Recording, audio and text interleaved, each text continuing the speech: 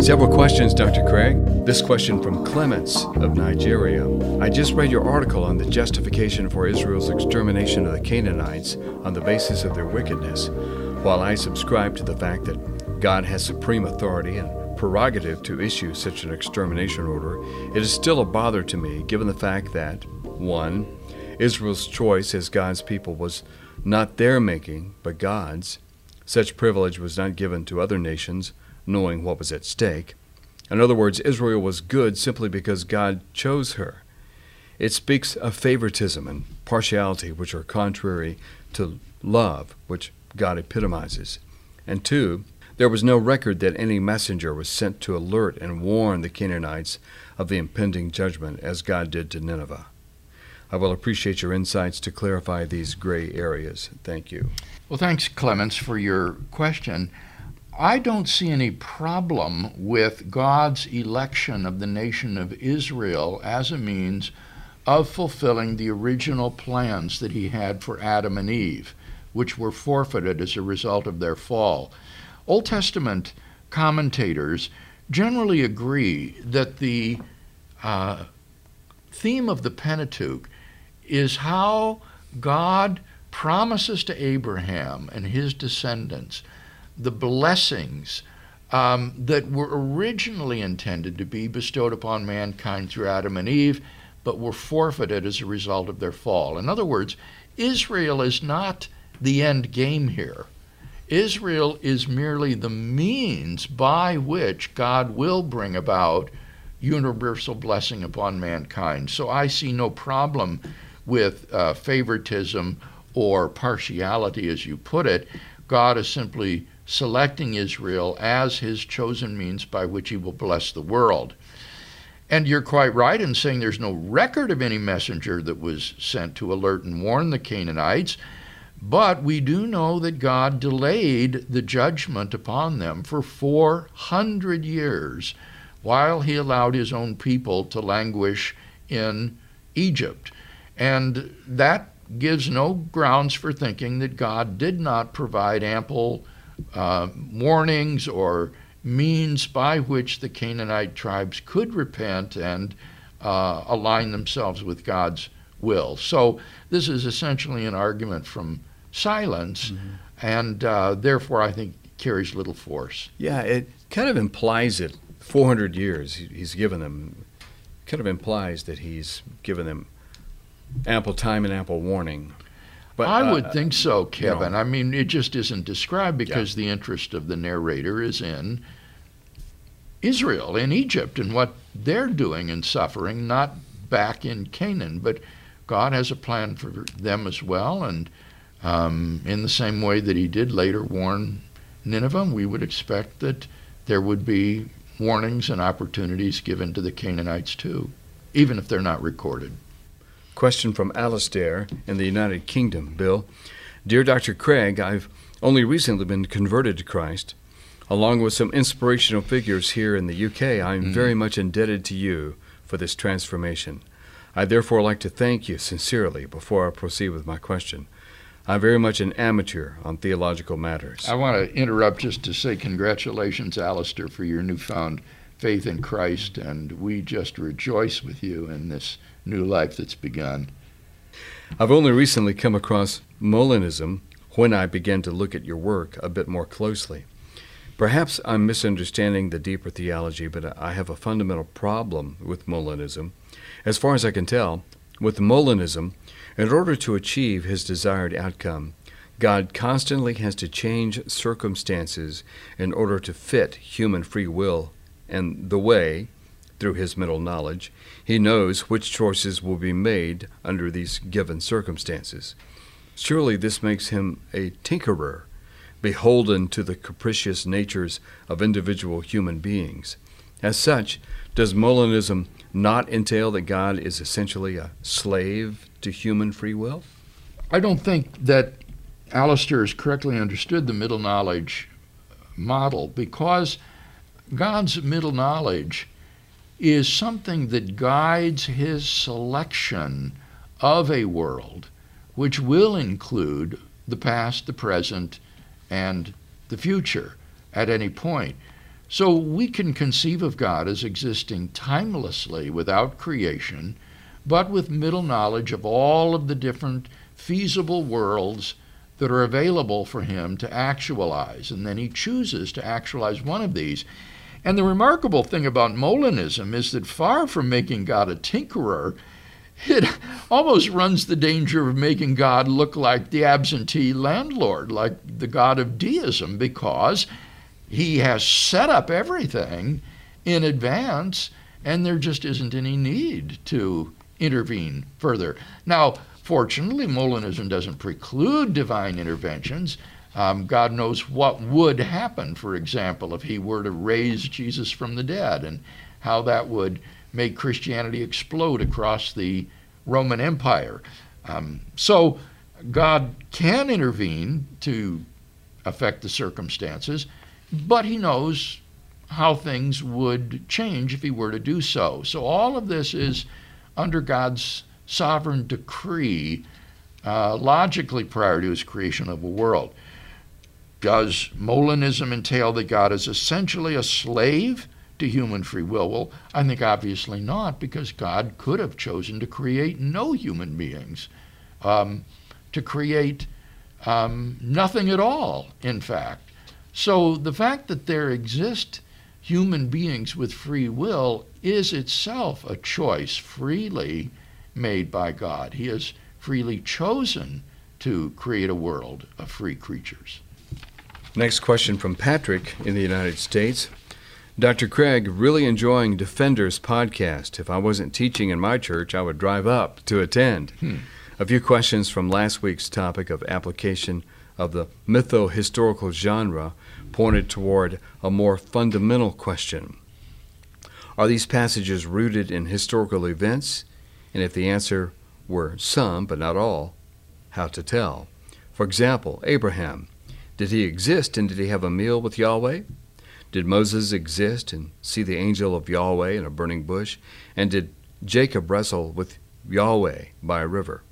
In all cases, I am assuming real or true to men correspondence with reality.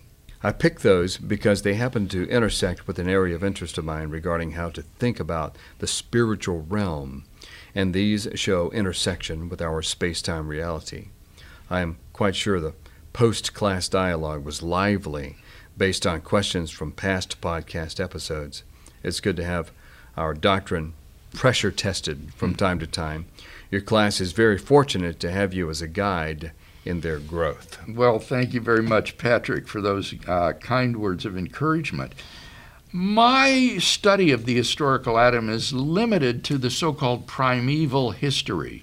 That is to say, the first 11 chapters of Genesis describing the prehistoric era up to the call of Abraham. So all of the examples that you mention are found in Genesis 12 to 50, and therefore do not fall within the parameters of my study. In order to prevent this from getting out of hand, I have to set limits if I'm to accomplish my goals. And the limit at chapter 12 is a natural literary break in the narrative. All commentators on Genesis recognize that Genesis falls into three basic sections. The first 11 chapters, which are the primeval history, and then the call of Abraham and the patriarchs, and then finally the short story of the life of Joseph. And my concern is with the primeval history. And that's where I think the genre of mytho-history applies. These chapters exhibit, as I explained in class, etiological motifs. That is to say, they try to ground realities present to the Pentateuchal author and his society in primordial events. And they deal with the great themes in ancient Near Eastern mythology, such as creation, the origin of humanity and the animals, the flood, and so forth. And so my application of mytho-history is limited to those first 11 chapters. Final question today, Dr. Craig, from Kyle, also in the States. Dr. Craig, grateful for your work. You are the main reason I am a Christian today. Now, on to my question. I've often heard you and other apologists say things such as, the God of Islam doesn't exist because the God of Islam isn't the God of Christianity. In fact, you've explicitly rejected Dr. Francis Beckwith's referential language argument by saying that the God of Islam does not share the same attributes as the God of Christianity. This logic would have to apply to Jews also. It seems you would be compelled to say that the God of the Jews is not the God of Christianity, based on attributes. But I'm afraid that this slippery slope undercuts all classical apologetic arguments. For, do any of them establish that the God of Christianity exists? Kalam? No. Contingency? No. Moral? No. Fine-tuning? No. Ontological? No. That God is not the God of Christianity, which is the only God that exists, according to what you and other apologists have argued. So, therefore, the God that exists as a result of the Kalam does not actually exist. But wait, once more. You've made the claim that the deductive conclusion of the Kalam is theologically neutral and that any monotheist, Muslim, Jew, and Christian specifically, can accept it.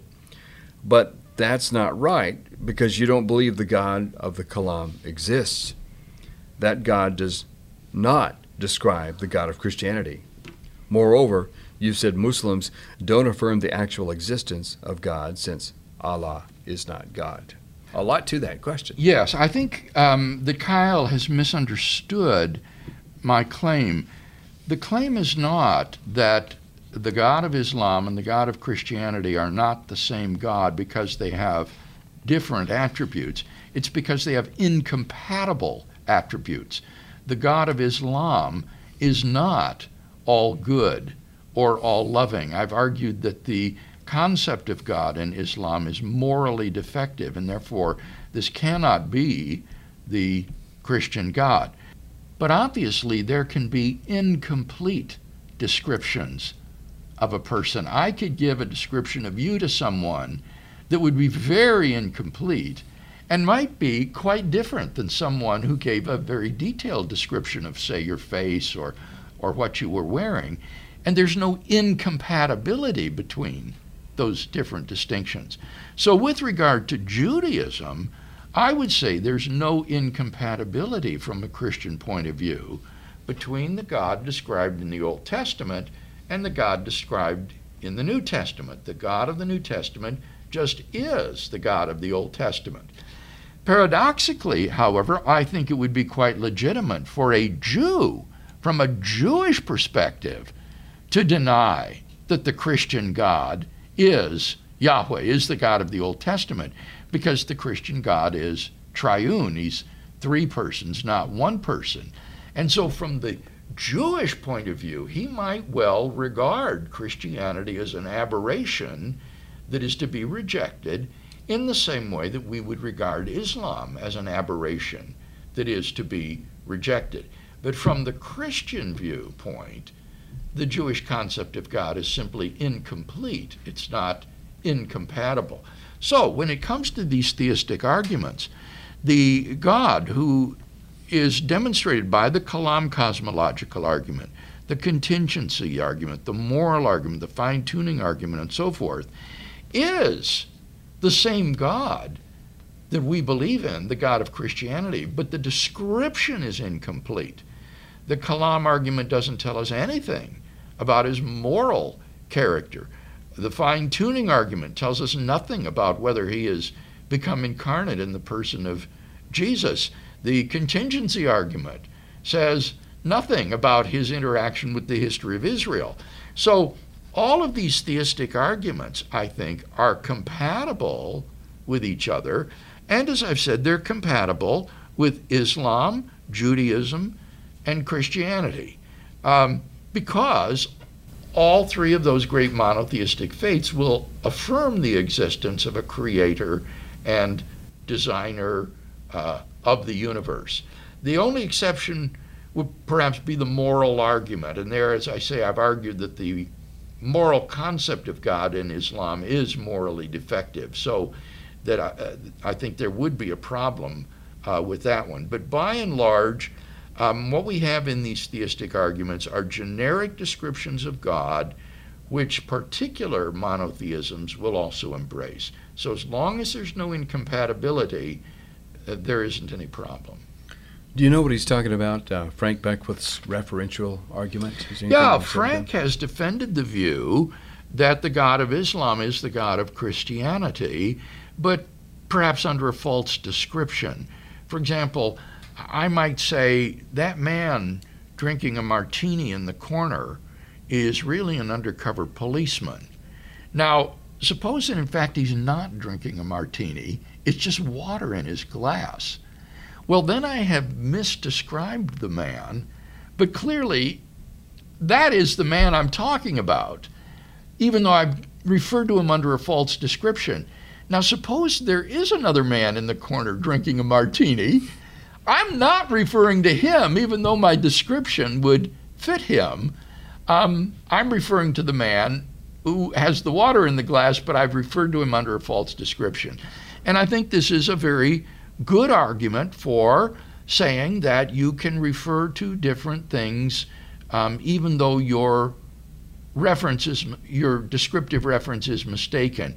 And so I regard the argument from reference as inconclusive. I prefer to say that the concept of God in Islam and Christianity is incompatible with each other. The God of Islam just is not morally perfect. He is not the greatest conceivable being, and therefore these beings are not the same.